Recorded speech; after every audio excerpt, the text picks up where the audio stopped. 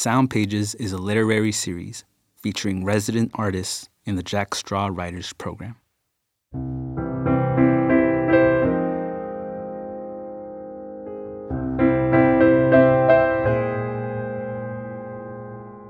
I didn't want to be that girl who's always crying, or God forbid, openly weeping, a phrase I'd heard and never wanted applied to me, in all of its weakness, frailty.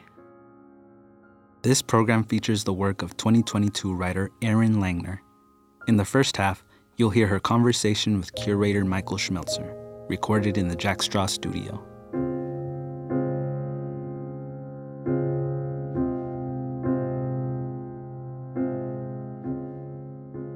Tell us about your Jack Straw project. So my Jack Straw project is a collection of essays where I'm using different works of art to reconsider and kind of what I call Resee my childhood growing up in the Chicago suburbs. The collection is a chance for me to go back and think about it more as an adult, since I haven't lived there since going to college. I moved to Boulder, Colorado to go to college and never went back to the suburbs except to visit. And so the collection is a chance for me to really delve into this place that I feel like I left behind in a way. And I have a daughter now, and we've been going back more to visit family, at least until the pandemic. And it just seemed important to me, increasingly so, to understand my own history so that I can tell those stories and give my daughter a sense of her history too. I found myself doing the same thing when I had kids, wanting to kind of re-examine your own childhood and look at your own heritage in a way. I know you mentioned that you're working basically art pieces as a way to kind of respond. Is that strictly visual arts, or are you looking at music or film? Yeah, I use the term art very broadly. So visual art is a big part of my life as an adult. I work in an art museum. I've written art criticism was kind of how I came back to writing as an adult. And so that's one piece of it. But I also have a long relationship with music. And so I particularly, that was what I would say my primary interest in art when I was living in the suburbs was a lot of the time through music or through popular culture or film and television. So those are all things that I would say are works of art that I'm considering as I write this collection as touchstones. Yeah, I'm glad you brought up music. Reading your work, it's obvious that music plays an important role in your memories as well as your writing. I was wondering if it plays an important role in your writing process itself. Like, do you revisit older albums that you used to listen to in your childhood while you're writing these essays? I do. I actually was working on one. During the pandemic, I ended up back in an office, and I've always been writing in coffee shops for almost all of my life. And even in college, I did all of my homework in coffee shops. But the pandemic really deeply affected that, especially when everything was closed. I suddenly had to work at home, which was kind of shocking.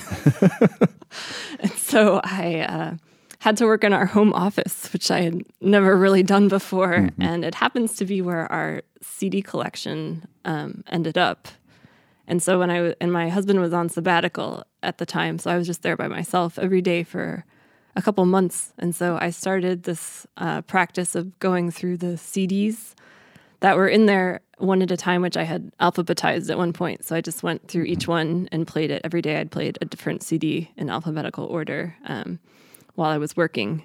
And in that process, I came upon some mixed CDs that a friend had made for me and in high school. And I ended up working on a piece about that relationship as much, but it was very much inspired by hearing that music and thinking about the connections that the songs of our youth bring up, and particularly a song you haven't heard in a long time, and the way that can spark a memory just as easily. People always talk about scents sparking a memory from your youth.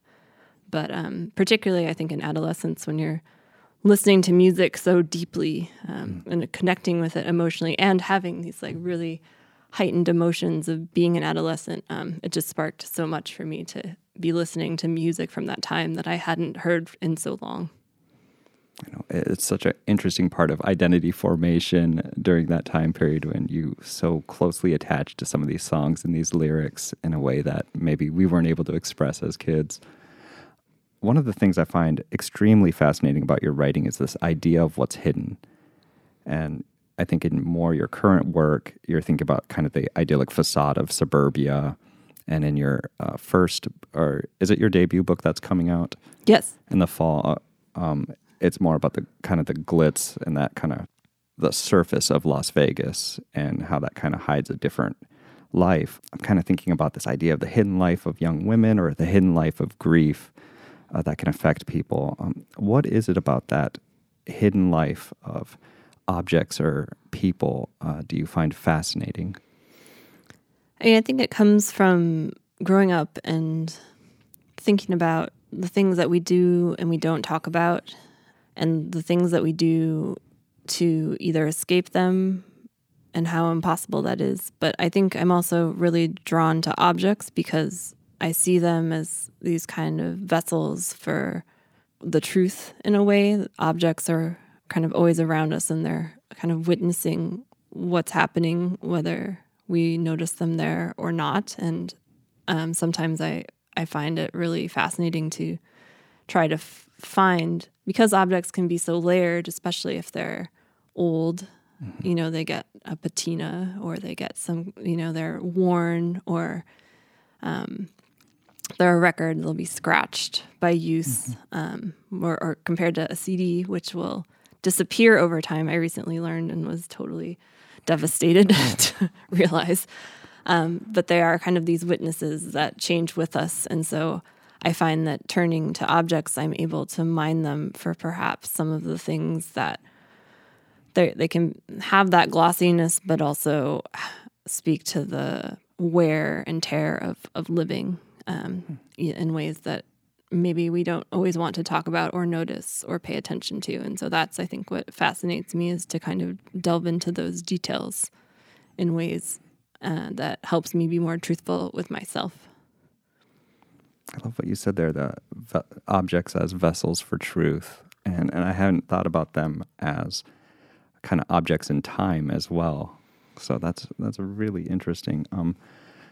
So I'm just wondering, as a writer yourself, what do you want to leave the reader with?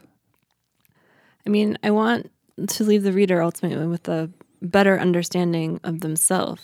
And that's something that has become increasingly important to me, I think, as someone who started in criticism, where, and particularly at this moment in criticism, when, I mean, I felt like my criticism that I was writing was being read, but I wasn't always feeling like it was connecting, because when you're writing criticism, you're writing about someone else's work. And a lot of the time, I felt like the people who were reading it were the artists that I was writing about, and then, you know, their supporters and their enthusiasts. Mm-hmm. And so that was a reason I wanted to rethink how I was writing about art and how I could write about it in a way that meant something to people. And so, and also rethinking, because I work in a museum where language sometimes can be used, I think, as almost a barrier, particularly in contemporary art. That's where I work with. There's a lot of jargon, there's a lot of language, there's a lot of kind of insider knowledge that is assumed, and that ultimately makes, as I've learned over the years of working in museum, language can be a way to keep people out. And so through my writing about art now, my idea is to want to bring people in, but ultimately I think the way to do that is to create work that means something to them personally, because I think understanding yourself is a way of becoming a better citizen, becoming a better parent, becoming a better member of the community, and, you know, becoming the best person that you can be is through understanding yourself. So that is what I hope to be able to do through writing.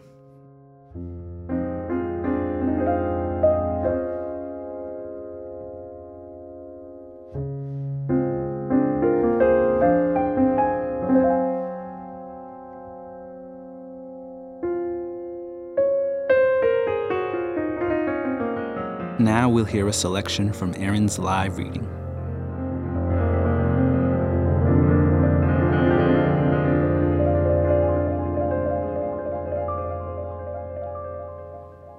I like to think my mother looked like the artist Cindy Sherman. I see it mostly in their profiles, which match, particularly their noses. The structured triangular form immediately conjures certain attributes: refined, poised but subdued, and most of all, memorable. Your nose has personality, a lover once told me. I'd taken this to mean that mine has the same distinct shape, if only because it's such a rare part of a woman's body to discuss. That mine had become the subject of pillow talk made me think I inherited something important. The first time I saw my mother in Cindy Sherman's work was in the untitled film stills. These are a series of 70 black and white photographs the artist made early in her career in the 1970s and 80s. They show imaginary characters enacting scenes inspired by actual film stills from mid-century B movies, without referencing anyone in particular. The characters are all played by Sherman herself, outfitted in wigs and vintage clothing and makeup in varying degrees of excess. The photograph I saw my mother in first was untitled film still, number 3. In this one, Sherman is dressed up as a housewife, standing at a kitchen sink beside a dish rack, a bottle of ivory soap, a juice jug, and a carton of salt. She's clutching her stomach right across the center, where the tie of her apron meets the hem of her mock neck. She's clutching as if she's pregnant and unsure of what it all means for her. The most straightforward overlap between Sherman and my mother is their age difference, which is less than 2 years. Sherman's still living, while my mother died of breast cancer when she was almost 40 and I was almost 10.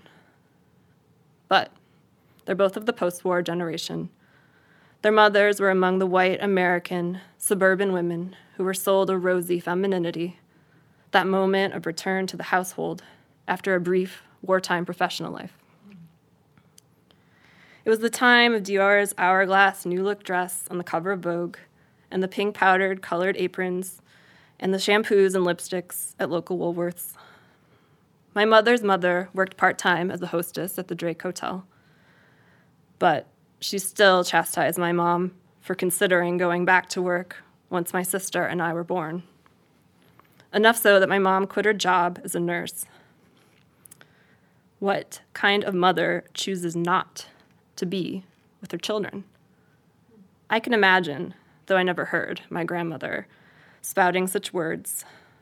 But I recall my mom slamming our kitchen phone into its plastic base on the wall enough times to know they didn't get along, and never really had. My mom was a daddy's girl, but my grandfather turned on her too. Listen to your mother, it's for the best. His tone was always more passive, but still laced with hardness. And then she was just left with us, which, as a mom myself, I now know means its own kind of aloneness when kids are so small and need so much of you that it can feel like the present is eternal and suffering, like you'll never be your other non-mother self again. Besides looking like my mother, the other part of untitled film still number 3 I always notice is a narrow, blurred object of some kind. Maybe a pan in the dish rack. It points directly at Sherman's heart, but it's so close to the camera lens that it's blurred. Your eye thinks that it should ignore it, but once you see it, you wonder how you didn't notice it there the whole time, slicing through the middle of the picture. They were women struggling with something, but I didn't know what, Sherman wrote of the series. I see this threatening object as the embodiment of that struggle. Trying to understand that struggle is what keeps bringing me back to these photographs again and again. Each untitled film still is suggestive of a story surrounding the characters that doesn't exist. These women are narrativeless. which makes me want to construct one for them. What's great about the film stills is they're not so much about what you look at, but they're also about what happened before and what happens after, said the artist Roberto Longo. He was living with Sherman when they were working on the series, and he took some of the photos since she was always in them. Because my mother died when I was so young, I have endless gaps in her story and endless questions about what happened before and what happened after each image that remains in my brain. Right after she died, I had no desire to collect and archive everything the way that I do right now. I didn't want to be that girl who's always crying, or God forbid, openly weeping, a phrase I'd heard and never wanted applied to me, in all of its weakness, frailty. So I willed myself to forget. Now, I'm left with the basic arc of her life, as told to me in pieces by my father and grandparents. She grew up in the western Chicago suburbs. She wished to be an artist. She became a lifeguard. She went away to college. She came back to suburban Illinois, became a nurse, then a stay-at-home mom. The part that I remember is she was working her way towards being a nurse again just before she died. And now I know that when someone dies, the unhappy memories are sacrificed for the ones that everyone likes to talk about repeatedly. Your mother loved swimming. Your mother was a smoker until she found out she was having you. Your mother quit her job because she loved being with you so much. These are some that I remember my family saying the most. They're reinforced by the photos I saw over the years, most now reduced to mere memories themselves. My mother in a one-piece navy blue bathing suit, treading water among the waves of a lacy pool. My mother looking down as she holds me up to blow out the candles on a cake topped with wooden blocks that spell my name. My mother in a green and blue striped polo shirt, her face frozen into what I think of as her fake smile, thin lips pressed tightly together, turned up at the edges, as if she's about to say something sarcastic, her eyes veering upwards, almost about to roll, as if there's a joke being told, though no one can remember what it was. There's also an image of my mother that feels like a photograph, but I'm pretty sure it doesn't exist. It's a woman standing behind a kitchen sink. Her hair is shoulder length, parted down the center, bound back in a ponytail, lightly curled at the ends. Frame is narrow the way she liked it. She's wearing a white cable knit sweater, long khaki shorts. And above the kitchen sink is a window with airy cream-colored curtains. The window is where my mother would watch. It's also where I can picture her laughing, where I think of her crying. I do not see her bent over the stove, even though she did most of the cooking. Even though she didn't really seem to like cooking. I do not picture her sitting at the table, and perhaps this is because when I was playing outside and looked up, I would find my mother's eyes staring through the glass, narrowed and looking out somewhere beyond me and the yard and the straight-laced sidewalks, which ignites the question of what she was looking at. The first time I saw untitled film still number 3 was while I was interning at a museum just up the street on the campus of the University of Washington, studying tours. It was the only film still included in an exhibition that emphasized looking, called 150 Works of Art. Each work in the show was situated on its own, centered on a black, easel-like stand, and they were organized in chronological order and scattered through this massive open gallery space, each one topped with its own glowing light bulb. The artist who designed the display likened it to music stands in an orchestra. But as I entered the gallery, I always felt like I was descending into a constellation of art. On the tours, the guide would stop in front of Sherman's small black and white photograph, and the 5 or 6 people on the tour would form a tidy circle around her, and all the guides always began with the same question. What do you see? There's usually a long pause before people started answering. A woman in the kitchen, washing dishes, thinking. She looks sad, or concerned, or pensive, and alone. They didn't usually say she looked like she was in a movie. I'd recently learned what do you see was part of a technique called the visual thinking strategy, or VTS. At its simplest, the goal of VTS is to teach someone how to look. It was developed by a psychologist and a museum educator in the late 1980s, when research revealed that people visiting the MoMA left without remembering much of what they saw. It turned out that most visitors needed to be prodded towards really looking, rather than just going through the motions. Now most museums use VTS on their tours in some form. So the guide could mostly step back from the conversation after that first question, letting the responses become the art story. They addressed erroneous claims if needed, but that seemed rare. Questions about the artist's biography or the context didn't even come up most of the time. People seemed content with what they were able to see by themselves. At the time, this made sense to me. It made art approachable, equitable, pre-existing knowledge wasn't required. It made complicated art feel graspable. It opened interpretations rather than imposing a curator understanding on people. But I also felt a little uneasy with the idea that a work of art could be anything I wanted it to be if I reconfigured the details in my mind just so. And I find myself asking the same question.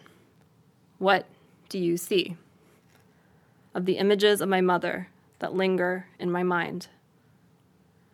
But as I look through these details until I find one that resonates, I worry that I'm making up a story that is untrue, that I'm overlaying my mother's real narrative with one I've constructed, that I'm turning a person into a Rorschach test, or what I am seeing says more about me than it does about her.